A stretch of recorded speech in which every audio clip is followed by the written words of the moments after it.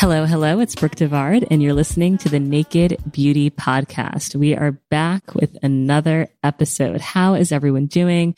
How is everyone's week and weekend? I hope you're feeling good and refreshed and taking care of yourselves. I just today did a clay mask. I used Rasool clay. Now, I love Rasool clay because I think a lot of people use bentonite clay, which is great too, but I love Rasool clay. It's a little bit gentler and less drying than bentonite clay, which kind of strips your skin more. I did Rasool clay, a little bit of water, of course, to make it like a nice mask consistency, a tiny dollop of raw honey, and then grapeseed oil. Again, tiny little bit of grapeseed oil. People ask me for recipes for this stuff. I just use your intuition, mix it together. You don't need a ton of ingredients. Your face isn't that big. If you make too much, you can definitely store it in your refrigerator for up to a week. But I just did this clay mask and my skin feels so good. Like it just feels like, you guys know I'm sent lots of beauty products. I try lots of beauty products, but I can honestly say that the stuff that I mix on my own just feels better. It just feels really good. Now, there is a store-bought mask. It's actually not out yet, but it's from Klur, K-L-U-R. If you guys have been listening to the show for a while, you will remember that I interviewed the founder of Klur, Leslie.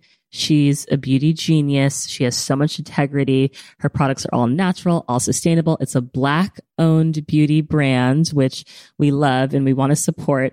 She is coming out with a mask. It's not even out yet. She sent me a little tester. It has cacao extract in it and it's beautiful. It has like a nice like chocolate smell. I wanted to eat it off of my face.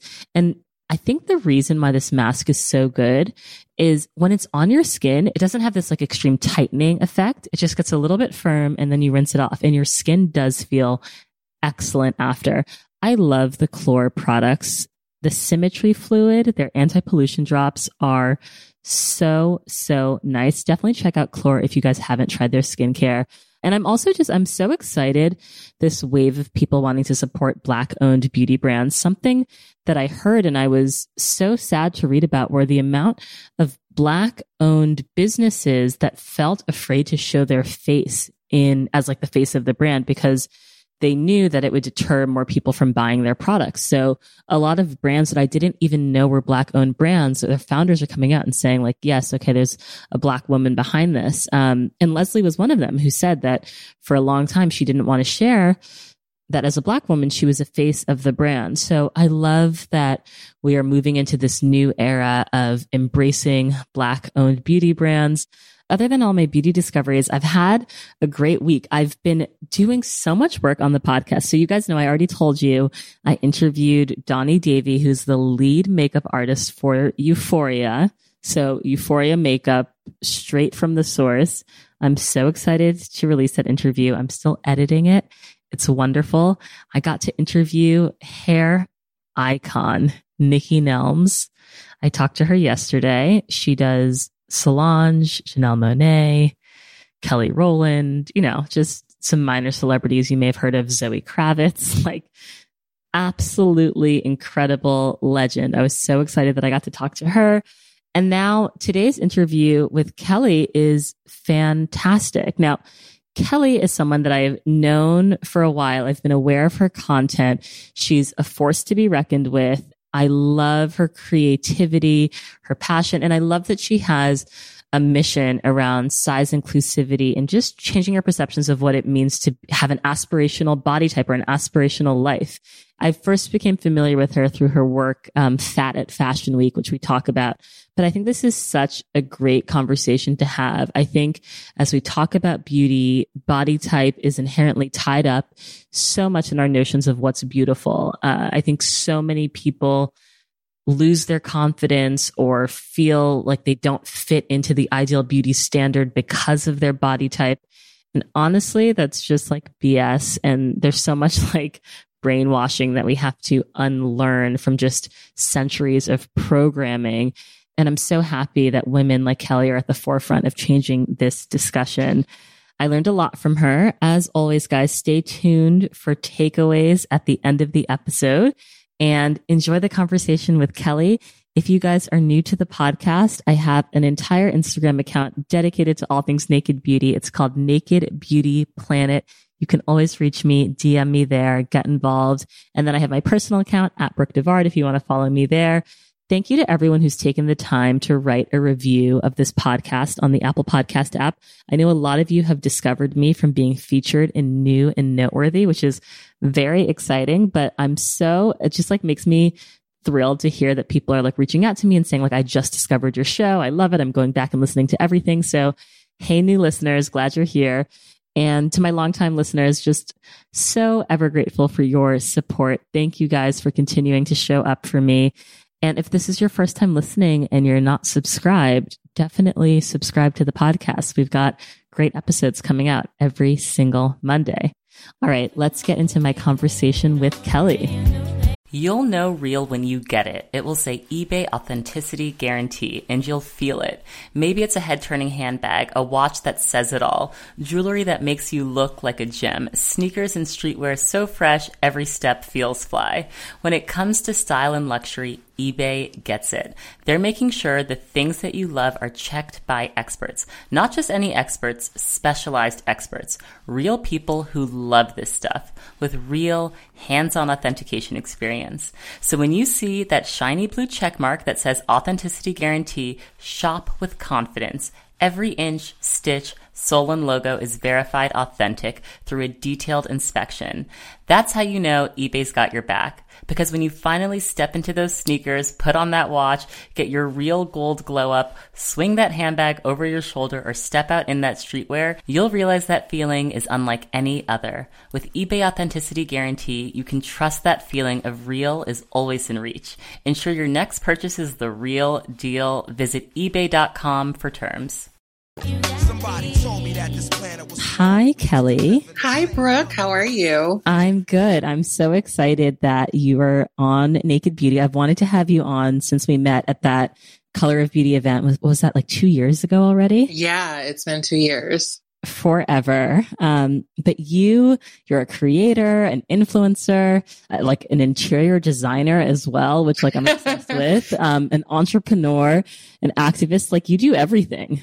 I just try to keep myself busy and entertained and walking in my purpose. I'm so excited to be on your podcast because I'm obsessed. Oh my gosh. Thank you. Thank you. Well, I love that we're doing this audio only. It's like, bringing me back to the roots of the show. I've been doing it with video and I don't know. So I follow you obviously along with 110K other people, right? You've got 100,000 followers on Instagram. I like the setting up of the ring lights and the posing and the lighting. It's like, I find it really exhausting. Yeah. It's intense. I follow you and it's like every day a banging picture. And I'm like, how does Kelly do it? I love it. I think I'm just so visual and I'm so like down to do it. You know what I mean? So some of it is kind of more produced with like the lights and the this and the that. And many times I just will grab my camera and especially in the era of COVID and safer at home and all of that, I just grab my phone most often, not even my camera, and do a little self-timering. Love a self-timer shoot. Yeah. So it's just finding some good light and trying to keep it simple. Yeah. And you live in LA now, and I feel like it's always sunny there. It's true. It's like kind of unfair. Cannot deny. But unfair. I miss New York though. Like, I feel like I'll always be a New Yorker. Spent most of my life there. So, but yeah, LA is pretty great. Yeah, it seems great. And also just like, how are you doing?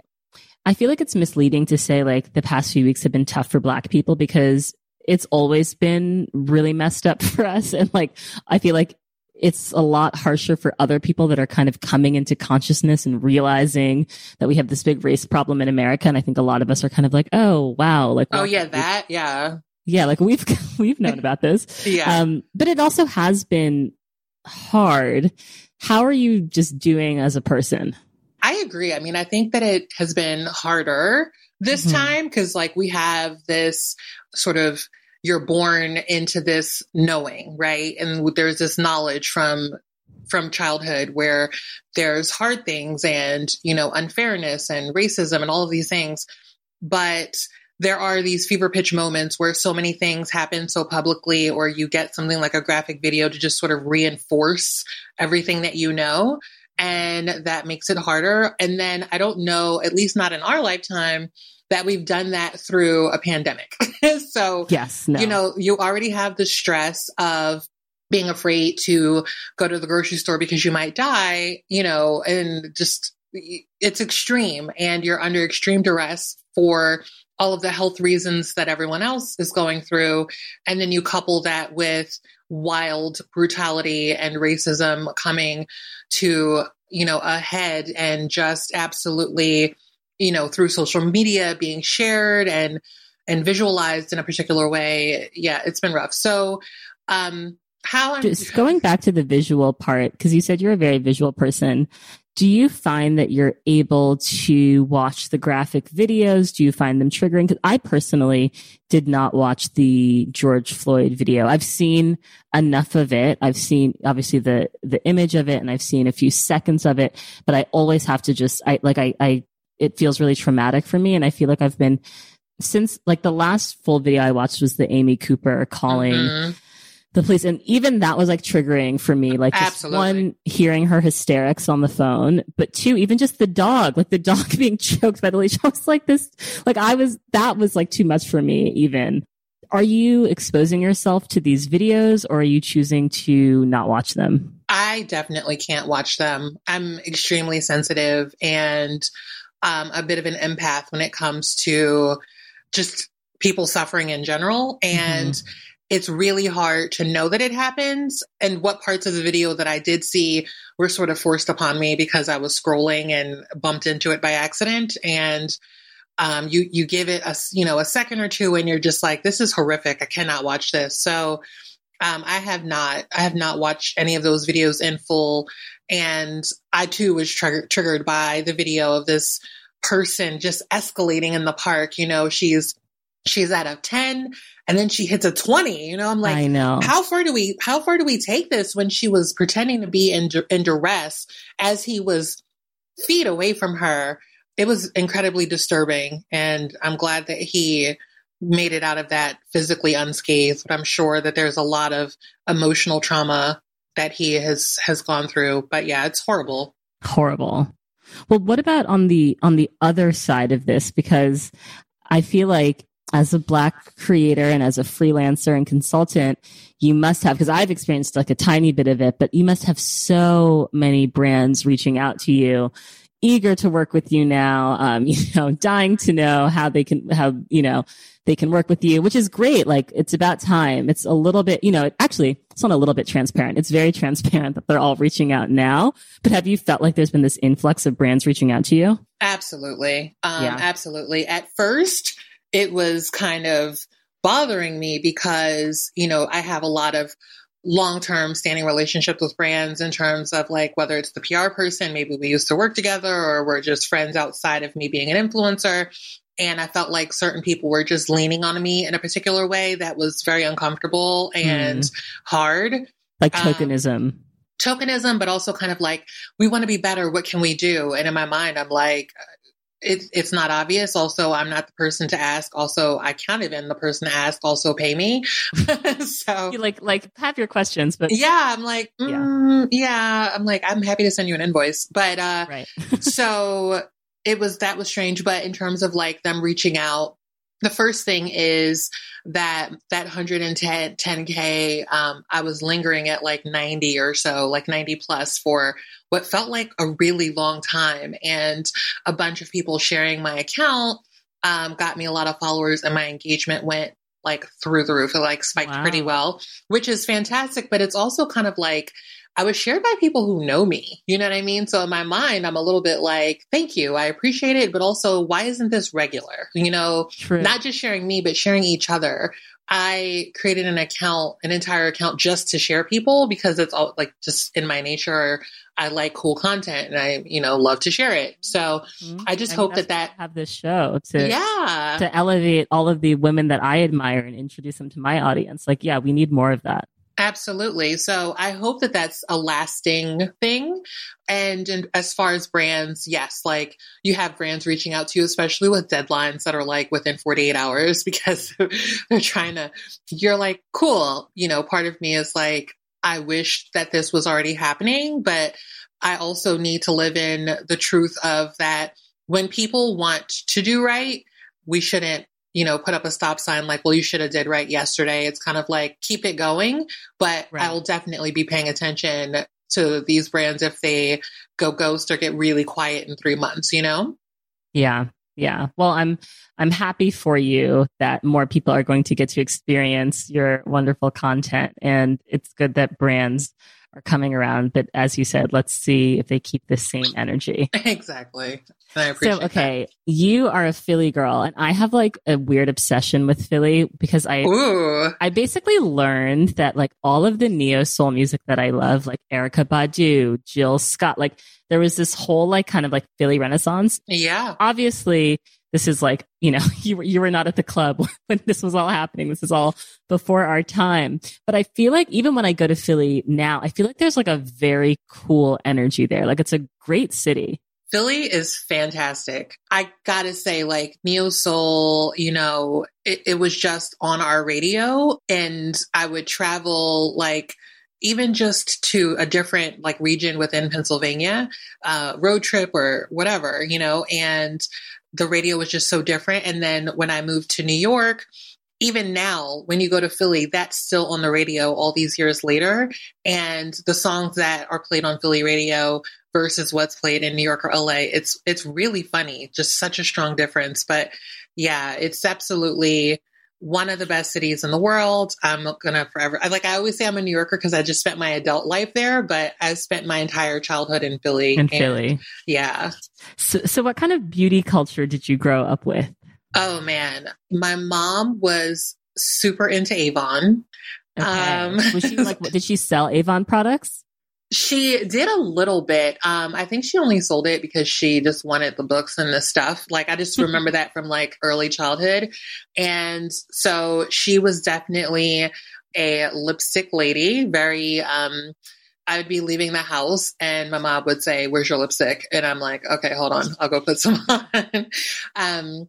In terms of skincare, it was definitely a little bit less intense. Like, there wasn't like a routine in the way that we know now, but there was definitely little rituals, you know, washing the face at night and make sure you put on moisturizer. I always had to wear sunscreen because I'm the Black girl who gets sunburn really easy. Right. So, you know, that was kind of the beauty culture that I grew up with. A lot of women in my family don't wear a lot of makeup. And though my mom didn't wear a lot of makeup, she was very into like lipstick in her eyebrows and, you know, just a little daytime face. I love that. So who inspired you when it came to beauty growing up? Definitely my mom. I loved watching her stand at her vanity and me being just a little creeper behind her, watching her get ready for work, watching her do her hair. And this was a lifelong habit. So I would definitely say she was my biggest inspiration growing up in terms of beauty and wanting to sort of try makeup a little bit, wanting to emulate different hairstyles. And then, of course, whatever singer or songwriter or artist that I was into, you know, more. Whoever was on 106 & Park. Basically, whoever was on 106 & Park, MTV. TRL era. Oh, I miss TRL. I just remember that show being like such an event in my life. It was an event, and it definitely was. I think it was one of the rare times where you got to see the artists like actually talking and kind of get a vibe of people's personalities in a different way than, you know, just checking out videos and that sort of thing, or even other interviews. They were just much more loose there. True. So yeah, that was a fun show. Yeah. I went to see Destiny's Child, like at the TRL studio one day after school. Like I was in the audience and it was like the best experience of my life. That's iconic. Yeah. That's iconic. So growing up, did you feel beautiful? I feel like I felt cute because that was kind of the comment, you know, as a child. And then you go through the awkward phase, and then you're getting acne and just not really knowing what to do with yourself. And for me, puberty, I was like getting chubbier. I didn't know how to navigate all of the changes that were happening. So I think initially, you know, being sort of doted on, you know, Kelly's so cute, she's so precious, that kind of child stuff. I felt different as a teenager because the conversation around me was different. It was just more about like, is your stomach flat? Are your boobs big? You know, all the things that teen girls sort of worship. I don't know. I probably had a little bit of a balance of both. Like I felt like a confident kid because I was really much more confident in like who I was and my abilities.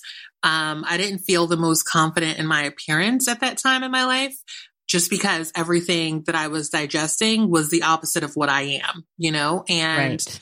Whether it was TV shows, whether it was my favorite singers, magazines, everything was telling me that beauty was the opposite of me.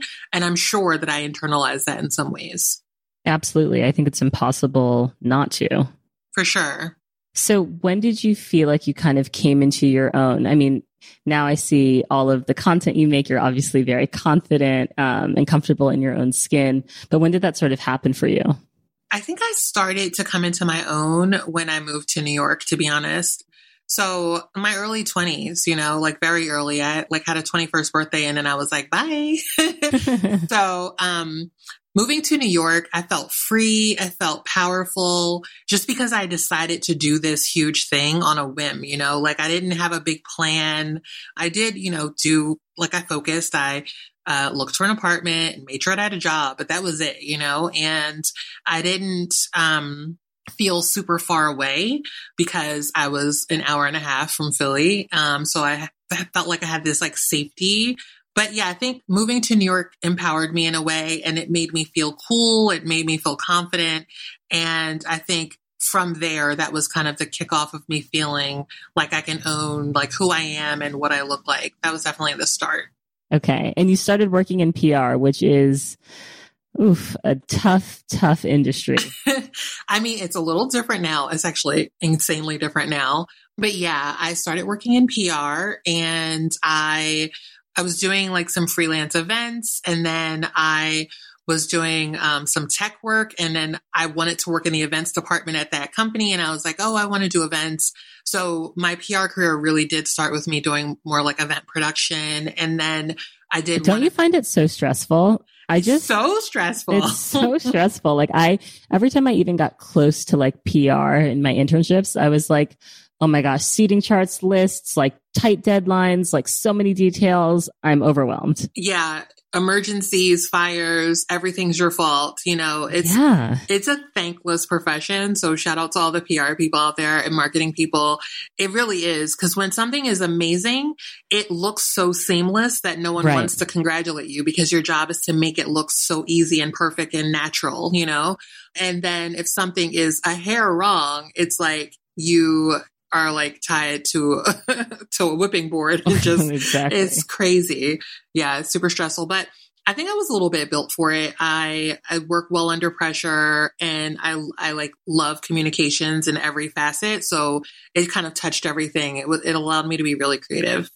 Okay. And you did editorial coverage for like InStyle and Glamour. And I know a lot of the work that you did was pushing for plus size brands to get editorial coverage there. Did you sort of enter the industry with this goal of advocating for size inclusivity?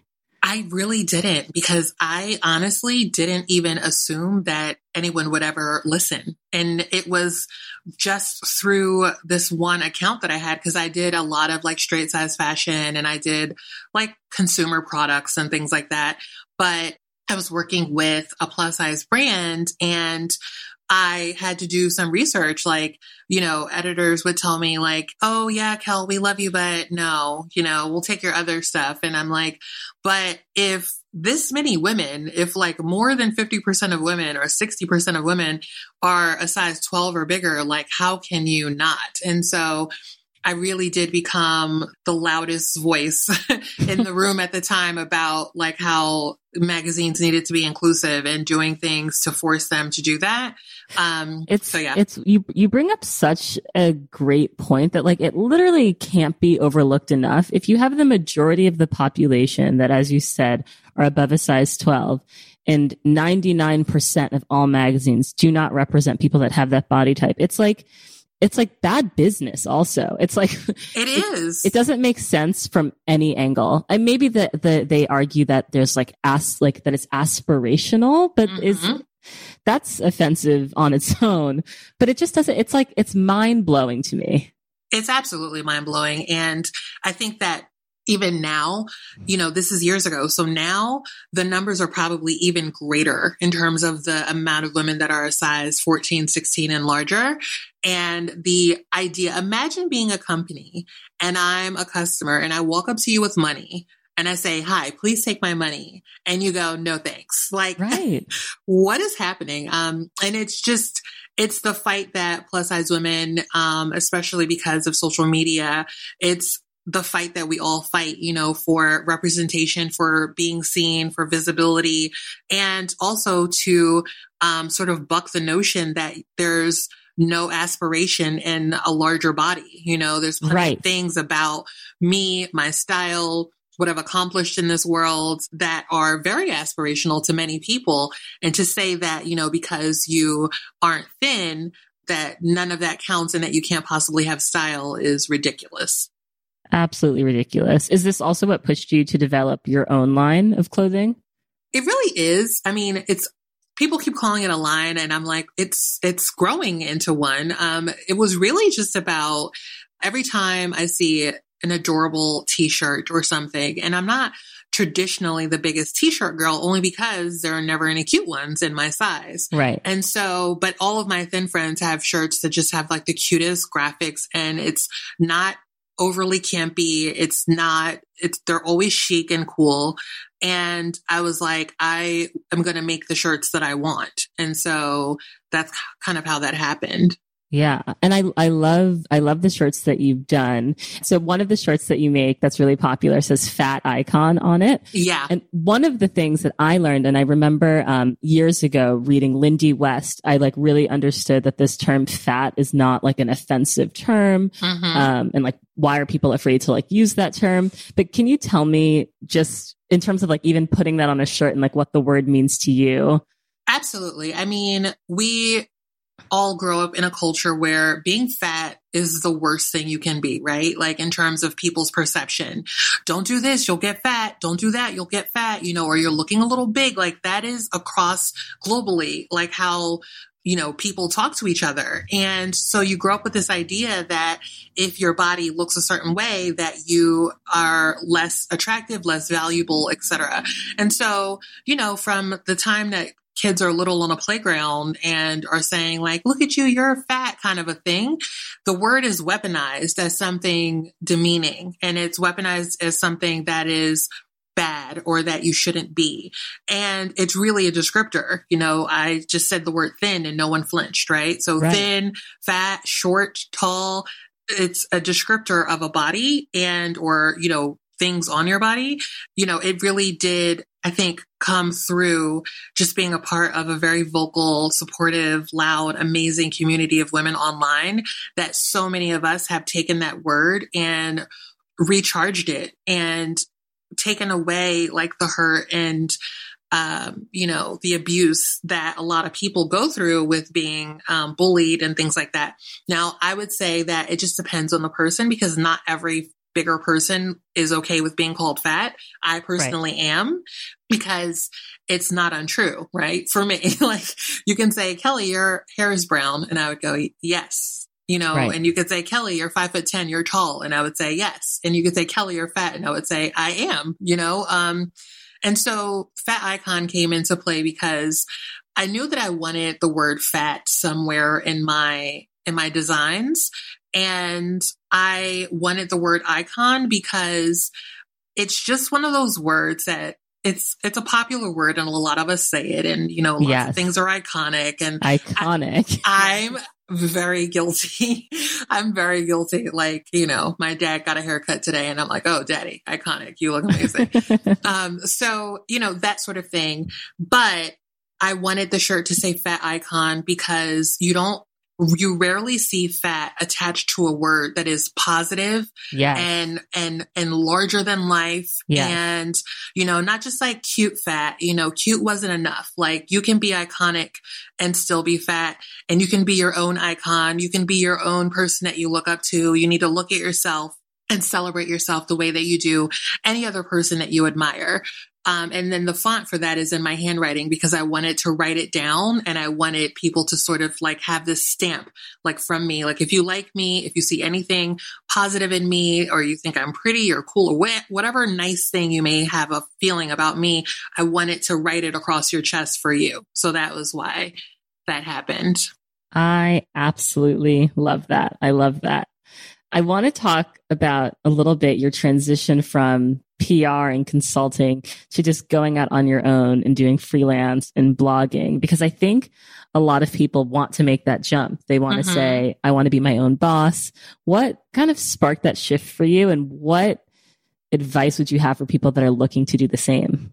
I would say to be smart. I feel like I am sort of wild and free. I am a Sagittarius, so we can be impulsive, and we're very optimistic. I have those traits, but I think strategic planning is really important. And the reason that I was doing both is because I didn't want to set myself up to be in a position where I'm going to start just taking influencer work and sponsored posts and all of this stuff and be forced to work below my rate because I needed money, right? I wanted to be able to have my side hustle turn into the real thing. And so the time when I made like kind of the full transition, I was working for Daymond John from Shark Tank. I was his PR director. Oh my God. And what's he like in person? Is he chill? He's so dope.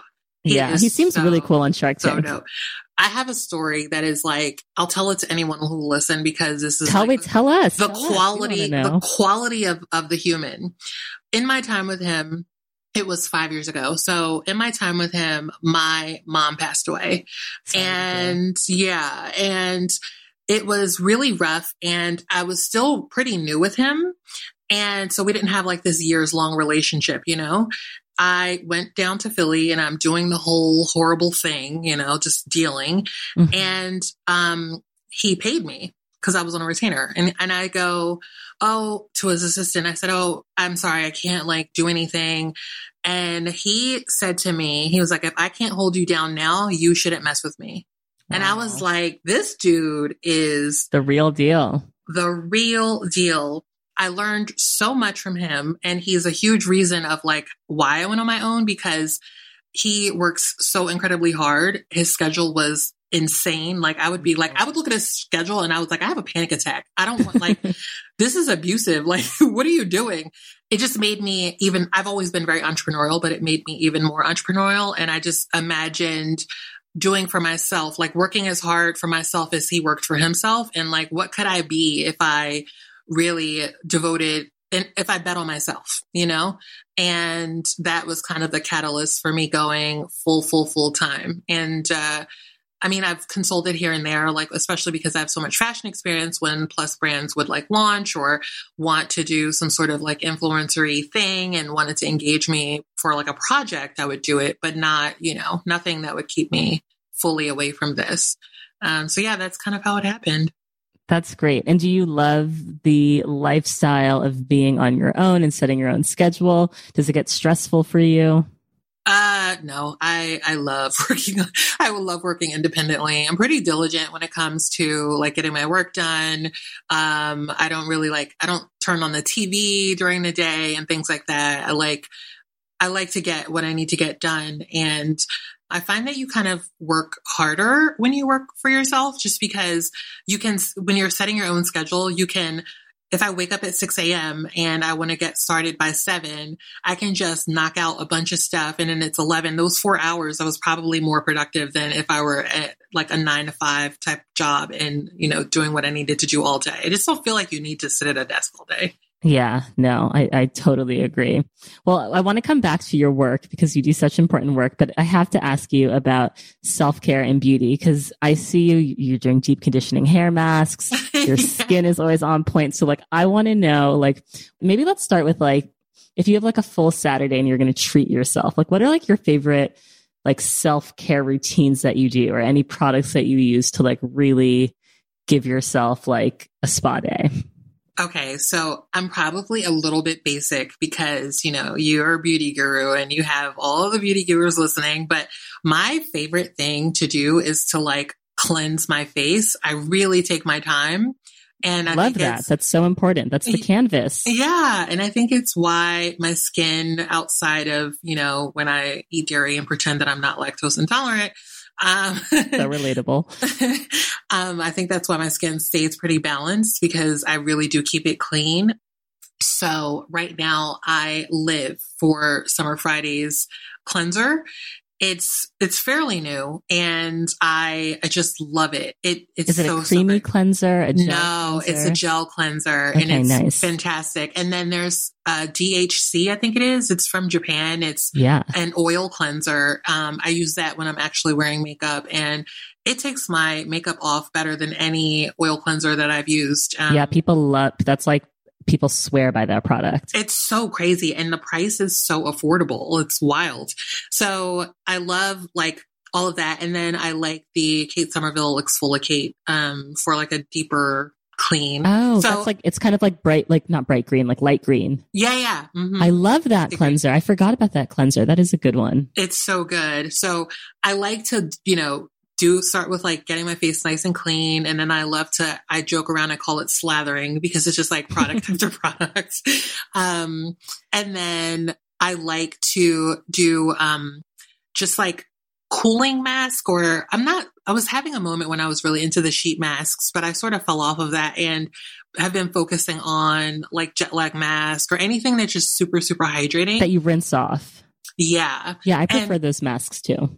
And some of them are great because you don't even need to rinse them off. You can just go to sleep and then into your skin. Yeah. The best. Yeah. So those are my kind of fun things. And then I definitely go crazy with the conditioning and the moisturizing of my hair. So my current faves are Briogeo, just because they really have all these great like scalp things that helped my scalp a lot. Moving from New York, where it's just like wet and soggy and humid all the time, and coming to the desert, my skin just really went through some changes. So, and then scalp health is so important. People really overlook scalp health. It's the foundation for the health of your hair. For sure. And I love that line focuses on it. Also, Black-owned hair care line, which we love. Yeah, the price point's a little pricey for me. Sometimes I'm like, wow, they want a lot of money for one product, but they do make great products. Yeah. And I've tried other things. The only other remotely good thing, and it's also kind of equally pricey, is Oribe. Their hair stuff is phenomenal. It smells so good. So good. The green line is the green line, like textured bomb. Hair. Yeah. Bomb. I got it gifted to me and I'm like, literally, I'm like down to my last drop. That happened to me. I was like scraping the container. I was like, I need more of this. Yeah. Okay. So those are any other hair masks or treatments that you love? Shea Moisture, drugstore. Classic, reliable, like never does me wrong. And for those moments where like my hair is like kind of a lot. So when you need a pound of conditioner and you don't want to waste your whole pricey jar, it's phenomenal. It is. And I love their like coconut and hibiscus line. That's kind of like a peachy color. Mm-hmm. That's just like so good. Yeah. And I like the, what is it? It's the brown line. The Jamaican castor oil. Yes. The Jamaican castor oil. Yeah. That is good as well. It's really good.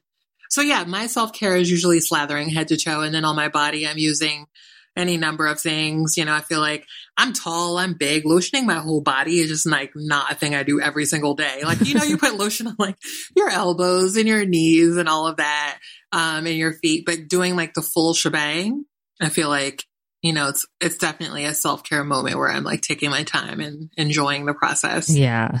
Have there been any bad beauty mistakes that you've made in your life and you've learned from? I love asking people like the beauty mistakes they've made because you kind of like have to make mistakes to learn what. Of course. Oh my gosh. The beauty mistakes were probably outrageous. Let me try to think of even just a few. I'm sure there are numerous. Over drying your skin, Yep, I think that's real. As a teenager, you're using like these harsh astringents and or alcohol based things that just no good. So over drying my skin, definitely beauty blunder. I used to be really bad at taking my makeup all the way off. So I would just use like those one wipes. of the, yep. Yeah, guilty of that. I used to do that too. Terrible. And it's like, honestly, the oil takes it off so much better, so much more quickly, so much more, environmentally friendly, all the things. Yes. And so, yeah, I was super guilty of that. Just taking one wipe and getting enough off so it doesn't ruin your pillow, but like not really caring. That's probably the main one. Okay. What are you doing with your nails in quarantine? Because I have noticed my nails are growing and thriving. And some of this may be all the prenatal vitamins I'm taking, but I feel like gel, I love my gel manicures, but I'm like, am I damaged? Because my nails have never grown this long when I've been doing gel. And some people do gel back to back and they swear it's like the secret to having like long, healthy nails. But I'm like having this awakening where I'm like, I don't know about gel manicures anymore. So I will say that gel manicures back to back, once I take it off, my nails are thin, brittle, and bending to the point where you can't even scratch your head. Like it's really bad. So my nails too are thriving in quarantine. I'm looking at them like the tips of my nails are really white. My nail beds are really pink. Like they're thriving. So I've been doing nothing but like just keeping them like neat and clean and at a length that I like. I haven't even been polishing them, to be honest. And then I just got a little like pedicure, like at home one, and didn't do polish either. Just kind of did all of the clipping and cutting and things. But I'm just like, you know what? I think letting our nails breathe for a few months is not a bad idea. Not bad at all. I've been like unmanicured since I can't even I don't know, age 18, right. Like we've just been living with our nails done since, I don't even know, forever. Oh, yeah. It's going to be weird to like even get in the mindset of being like, oh, I have to get a manicure, because it's just, like, we just accepted it as part of like this maintenance that we had to have. But like, did we need to have it? I don't know. And it's so funny because I also low-key think it's a little bit of a New York thing. Like unmanicured hands in Manhattan is it's like unheard. It's like, True. It's like unreasonable. I feel like LA is more natural and chill. LA is kind of chill. I don't think anyone's ever looked at me. I remember being in an event in New York one time and I was leaving my office and I didn't have time to go get a manicure and my nail had like chips. So I just took it off, Yeah. I stopped, took it off, and I could see everyone looking at my hands and judging me. I was like, what is your that? Unmanicured hand. They were literally like, is she okay? Oh, God. Yeah. Well, I know you had a ton of experience going to all of these fancy parties in New York, especially around Fashion Week. So I have to talk to you about Fat at Fashion Week, hashtag, and like what inspired that movement. Oh man, Fat at Fashion Week was one of the most organic things that has ever happened in my life. I was at an event and it was an event for Eleven Honoré, who does like luxury plus sizes, and a lot of designers that don't actually do plus sizes will do them for them, So I was at an event and it was, editors from Teen Vogue and Women's Wear Daily and marketing directors and supermodels. And it was just around the conversation when people were talking about how no street style photographers were seeing any Black women, any fat women, and that's why we weren't being photographed, blah, blah, blah. And why is it that they always claim, whether it's diversity in hiring, they always just say they couldn't find. It's like, what do you mean you couldn't find? You just weren't looking. We're not looking, not to mention that the photographers will literally knock us down to walk past us to shoot a girl who's tall and thin wearing a t-shirt and jeans, Right. So I was looking around the room and I thought, man, we are stylists and marketing directors and makeup artists but like at the top of our game, this room is filled with people who are incredibly impactful to the fashion industry beyond our size, right? Mm-hmm. And I thought, they say that we're not here. And I just was having this moment like, what the heck? And so a friend of mine snapped my outfit as we were leaving the party because it was at a cute venue. And I was posting and I go, Fat at Fashion Week. And I just said it. Oh, like you just used the hashtag off the top of your head. Yeah, I just used it. It circulated because then I was online for the Chromat show and an editor from Glamour saw me post that and was like, this is genius. I love it. I want to cover this. And I thought, okay. I told them like it was sort of happened because of this moment. And then it grew from there. So once it went to Glamour, it went viral and it circulated kind of all around the world. And then I've kind of further developed the message, which was just that, you know, we are here. And I wanted it to be a visual representation for young people coming up, high school, college, who are fat. And if you're a designer or you are want to be a tailor, you want to work in marketing, you want to work in event production. There's so many facets to the fashion industry. You don't have to be a model on the runway. Right. There's so many places for you in this industry. And so that's sort of what it turned into, just wanting to be seen in that way. Yeah. I'm so amazed by your ability to take an idea, because I think lots of people have ideas, right? And they're like, it shouldn't be this way, or I want to see change, but then to actually make it successful and make it catch on. Like, do you think it's your background in PR, or like, what's that muscle to make something have real impact? I think it's definitely the PR marketing muscle. It's what made me good at that job, is to be able to see. And so I've always been like an idea person and having an idea for this or that. And then because I don't know, a lot of people, like you said, have ideas and then they just sort of like let them kick around in their head, but that's not what satisfies me. You know, having the idea is just sort of like the beginning in my mind, and actualizing it is what gets me like really revved up. Like that's my twist, you know, like being able to think of something and immediately put something into action so that I can see the idea come to life. And so, yeah, I guess that's what that is. And the muscle is tuned because, I've spent a long time in marketing and PR and like having to think of ideas and actualize them and be able to explain them and make sure that people get it and all of that. I also think with actualizing it, it's also this, I think some people are held back by a fear of failure. So people reach out to me all the time. They're like, oh, I want to start a podcast. And I'm like, okay, so start it. Like, no one's probably going to listen for the first however many episodes, but you just keep doing it and keep doing it. I'm, 3 years in. And thankfully people listen, grateful to my listeners. But when you decide to actualize your idea, you kind of can't be too attached to the outcome or paralyzed by this idea that it may not be a success.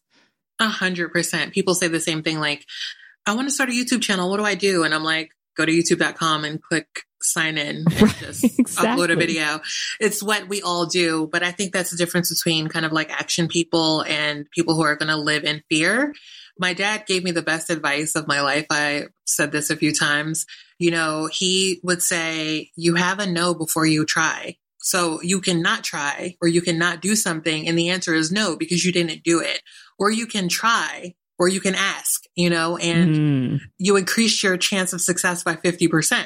Yep. That's so true. So, I just live my life that way.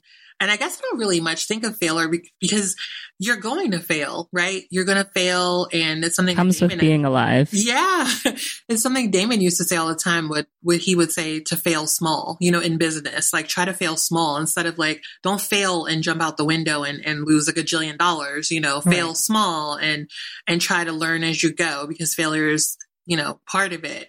But I think not focusing on the failure, just assuming that in some small ways you will get it wrong, and instead focus on the parts of the journey that you want to focus on, which is the process, the enjoying it, the creating and all of that fun stuff. So, well, you've been talking about size inclusivity for fashion for a long time. Do you feel like things are changing? I looked at the fall 2020 diversity report from the Fashion Spot, and there were 46 plus size models that were included in this past fall's fashion week, which isn't that much because the year before there were 86. So that's about half. Do you think that it's something that's changing for the better? Are you hopeful about the future? Like, what do you think it will take for designers to truly embrace size inclusivity for the long term? I don't know, because they've honestly had every opportunity. Brands have tested the water and gotten it very, very wrong. Some brands have gotten it right. A lot of times they will launch plus sizes and not tell anyone. So if you're not going to put any marketing dollars behind it and no one knew, you can't say, oh, well, plus size women didn't want this. It's like, well, you told no one. So, and if a woman is not used to going into your store and seeing her size, how would she know, you know? Right. And so I don't know where we are. I felt more hopeful in September. You know, last September Fashion Week, it felt like a buzz. It felt like a lot of movement, a lot of talking, a lot of action. And then this past February, it felt like a huge retreat, as if it were a trend that was something to be moved on from, versus a change in ideology, a change in behavior, a change in how we view women and men and people, you know. And I think I don't really know where it goes, because I don't know how they sustain themselves, because fashion is suffering across the board. Right. It's like they could use every customer they can get at this point. Yeah. And I think a lot of them will try to say things like, well, you know, they're getting caught up in the idea of spending money on development or spending money on fit, because plus size fit is very specific. You know, you have not everyone gains weight in the same place. And so it's not just about grading up. You have to remeasure and recount from size 18. It's definitely worth the investment, though. 100%. It would behoove them to sell clothes to all of the people who want to give them money. Like, it's silly at this point. It really is. Yeah. But what about the brands that are getting it right? Like, what are the brands that have amazing clothes that you love, that you know you can go to and find something that's going to be perfect?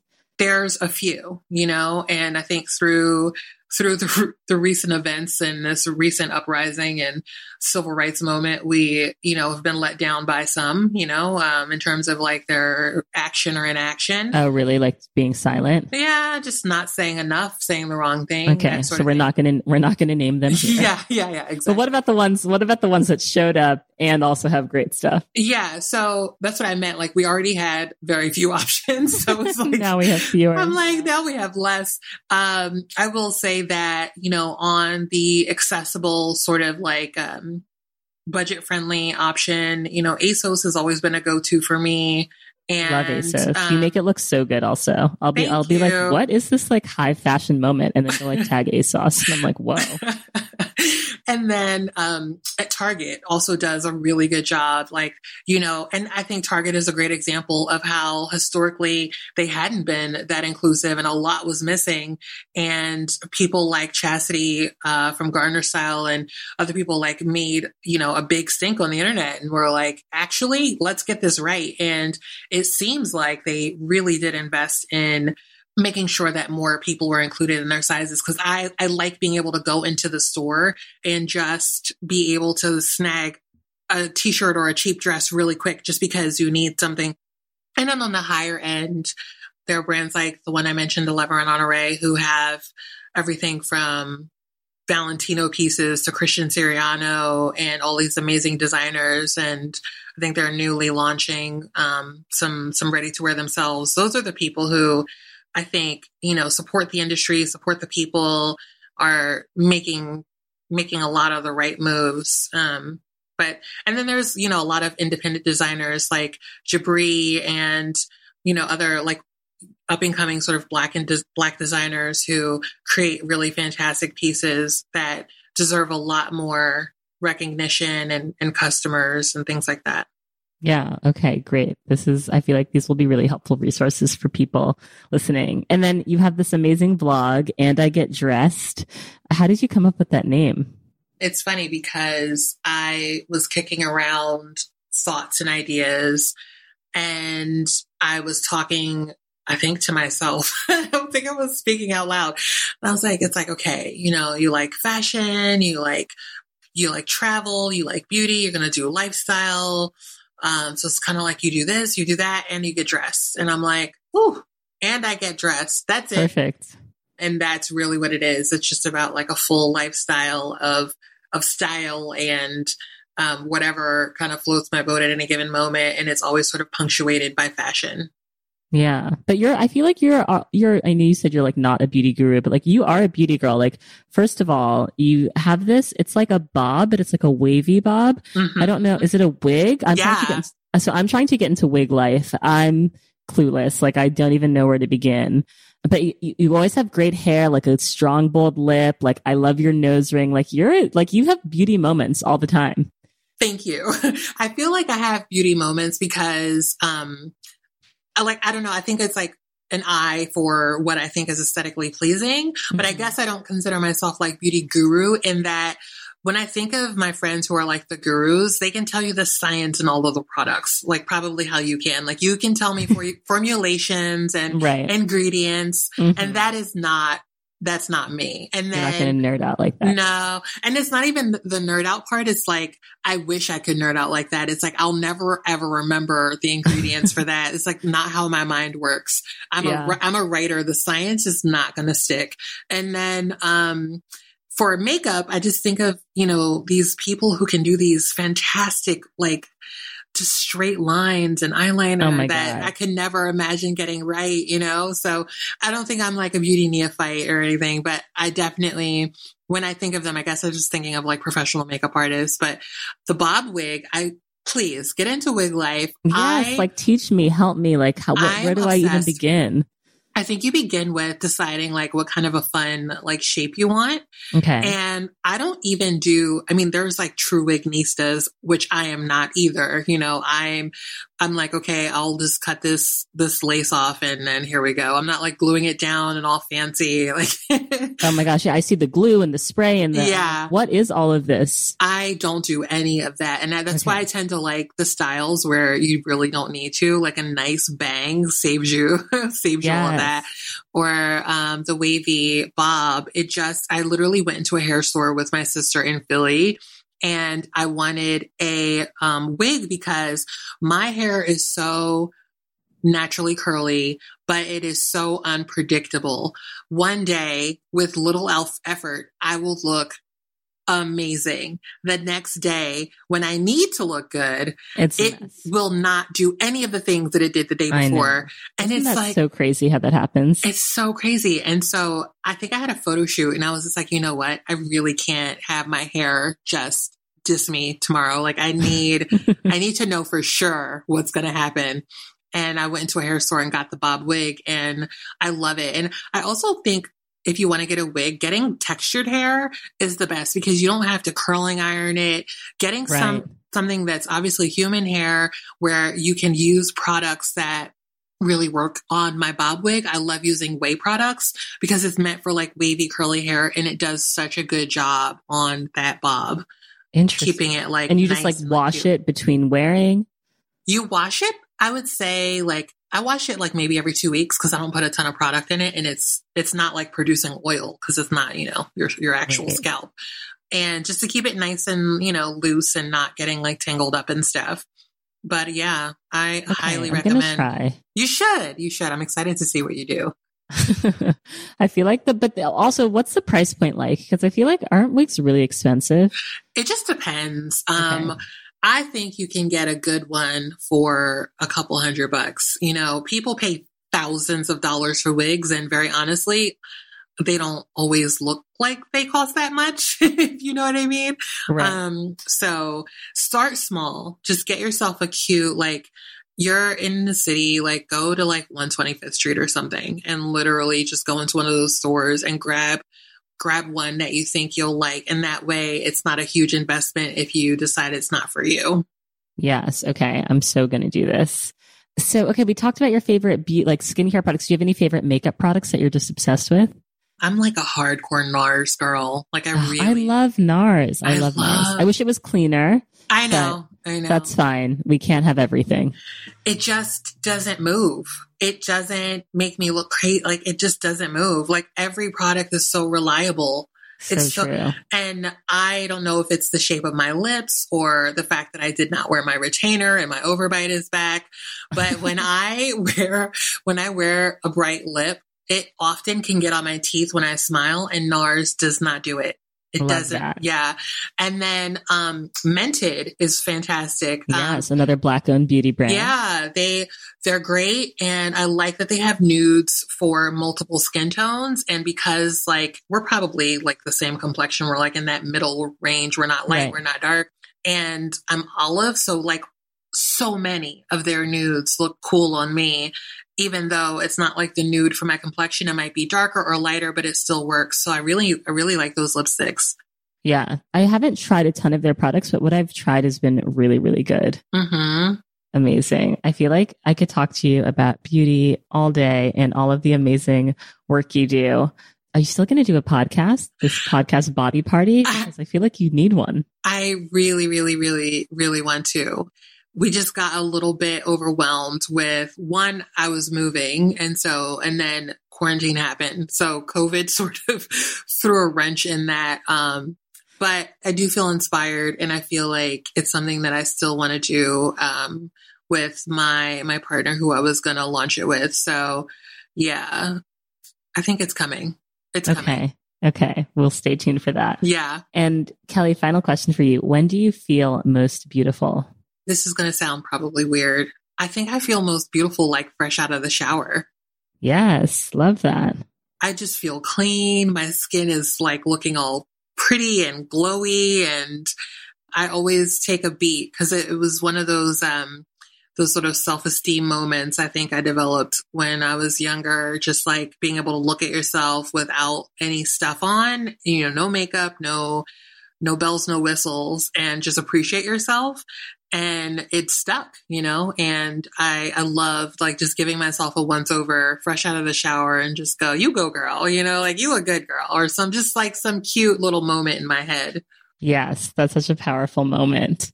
Well, this was great. Thank you so much for being on the podcast. It was I will link to all of your fabulous stuff, your YouTube page, your Instagram account, so people can follow you and get to know you if they don't know you already. I'm sure a lot of the listeners are already familiar with your work, but thank you again so much for taking time to be on Naked Beauty. Thank you for having me. It was really, really great. You'll know real when you get it. It will say eBay Authenticity Guarantee, and you'll feel it. Maybe it's a head-turning handbag, a watch that says it all, jewelry that makes you look like a gem, sneakers and streetwear so fresh, every step feels fly. When it comes to style and luxury, eBay gets it.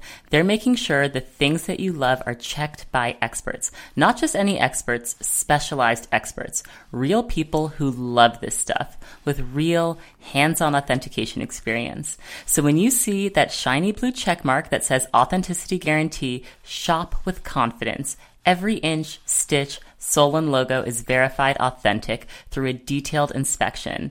That's how you know eBay's got your back. Because when you finally step into those sneakers, put on that watch, get your real gold glow up, swing that handbag over your shoulder, or step out in that streetwear, you'll realize that feeling is unlike any other. With eBay Authenticity Guarantee, you can trust that feeling of real is always in reach.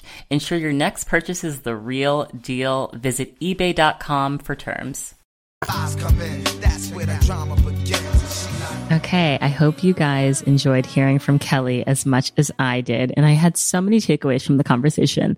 The first takeaway I had is that it's so important to realize that anything that you can't find organically, you can create. So when she couldn't find cute t-shirts in plus sizes, she created a cute t-shirt line. When she felt like there wasn't good representation at Fashion Week, she started the Fat at Fashion Week movement. So if you don't see it, know that you can create it. If you have an idea, though, the next step is actualizing that idea and not being afraid of failure. I loved her dad's advice that she shared. You have a no before you try. Just trying increases your odds by 50%. I think that's so important to remember. The second takeaway that I've had from this conversation is that fat isn't a dirty word. It's a descriptor, like tall or blonde or short. I think it is really important that Kelly did mention that not everyone is okay with being described as fat. So it's not something that you should just use because other people are okay with it. But I do think that there is so much conditioning that's gone around this term fat, which is why I love the shirts that she's made that say fat icon, and why I chose this as the title of the episode, because it's like the confluence of the term fat, which has been reappropriated as this like kind of negative term for no reason, with something like icon that's so celebratory that really makes a strong statement. The third takeaway, and if there's anyone from a brand listening to this, if you're in charge, definitely make this change. And if you're not in charge, talk to the people that are in charge, because brands need to be thinking about including plus sizes in their line. You know, it's an investment that they just need to make. All of the numbers would suggest so. To not include plus sizes just doesn't make sense from any perspective. And there's an audience out there that, you know, loves fashion, loves getting dressed, and they're just not being served currently. So I love that she shared some great plus size brands that you can shop at. Just fashion brands, like, do better, please. And then my fourth and final takeaway from her, wigs. Like, wigs keep coming up on this show, and I think I'm going to finally try. Her advice was to start small, to get like a human hair wig with a little bit of texture in it, wash it 2 times a week. So I'll keep you guys updated on my wig journey. For now, I'm just keeping my hair very low key in quarantine. But if you guys have wig tips as well, DM me. I'm on Naked Beauty Planet. You know where to find me. Would love all of the advice that I can summon. And thank you guys so much for listening, and stay tuned for next week's episode. Again, if you're not subscribed to the podcast, please subscribe. All right. Talk to you soon. Bye-bye.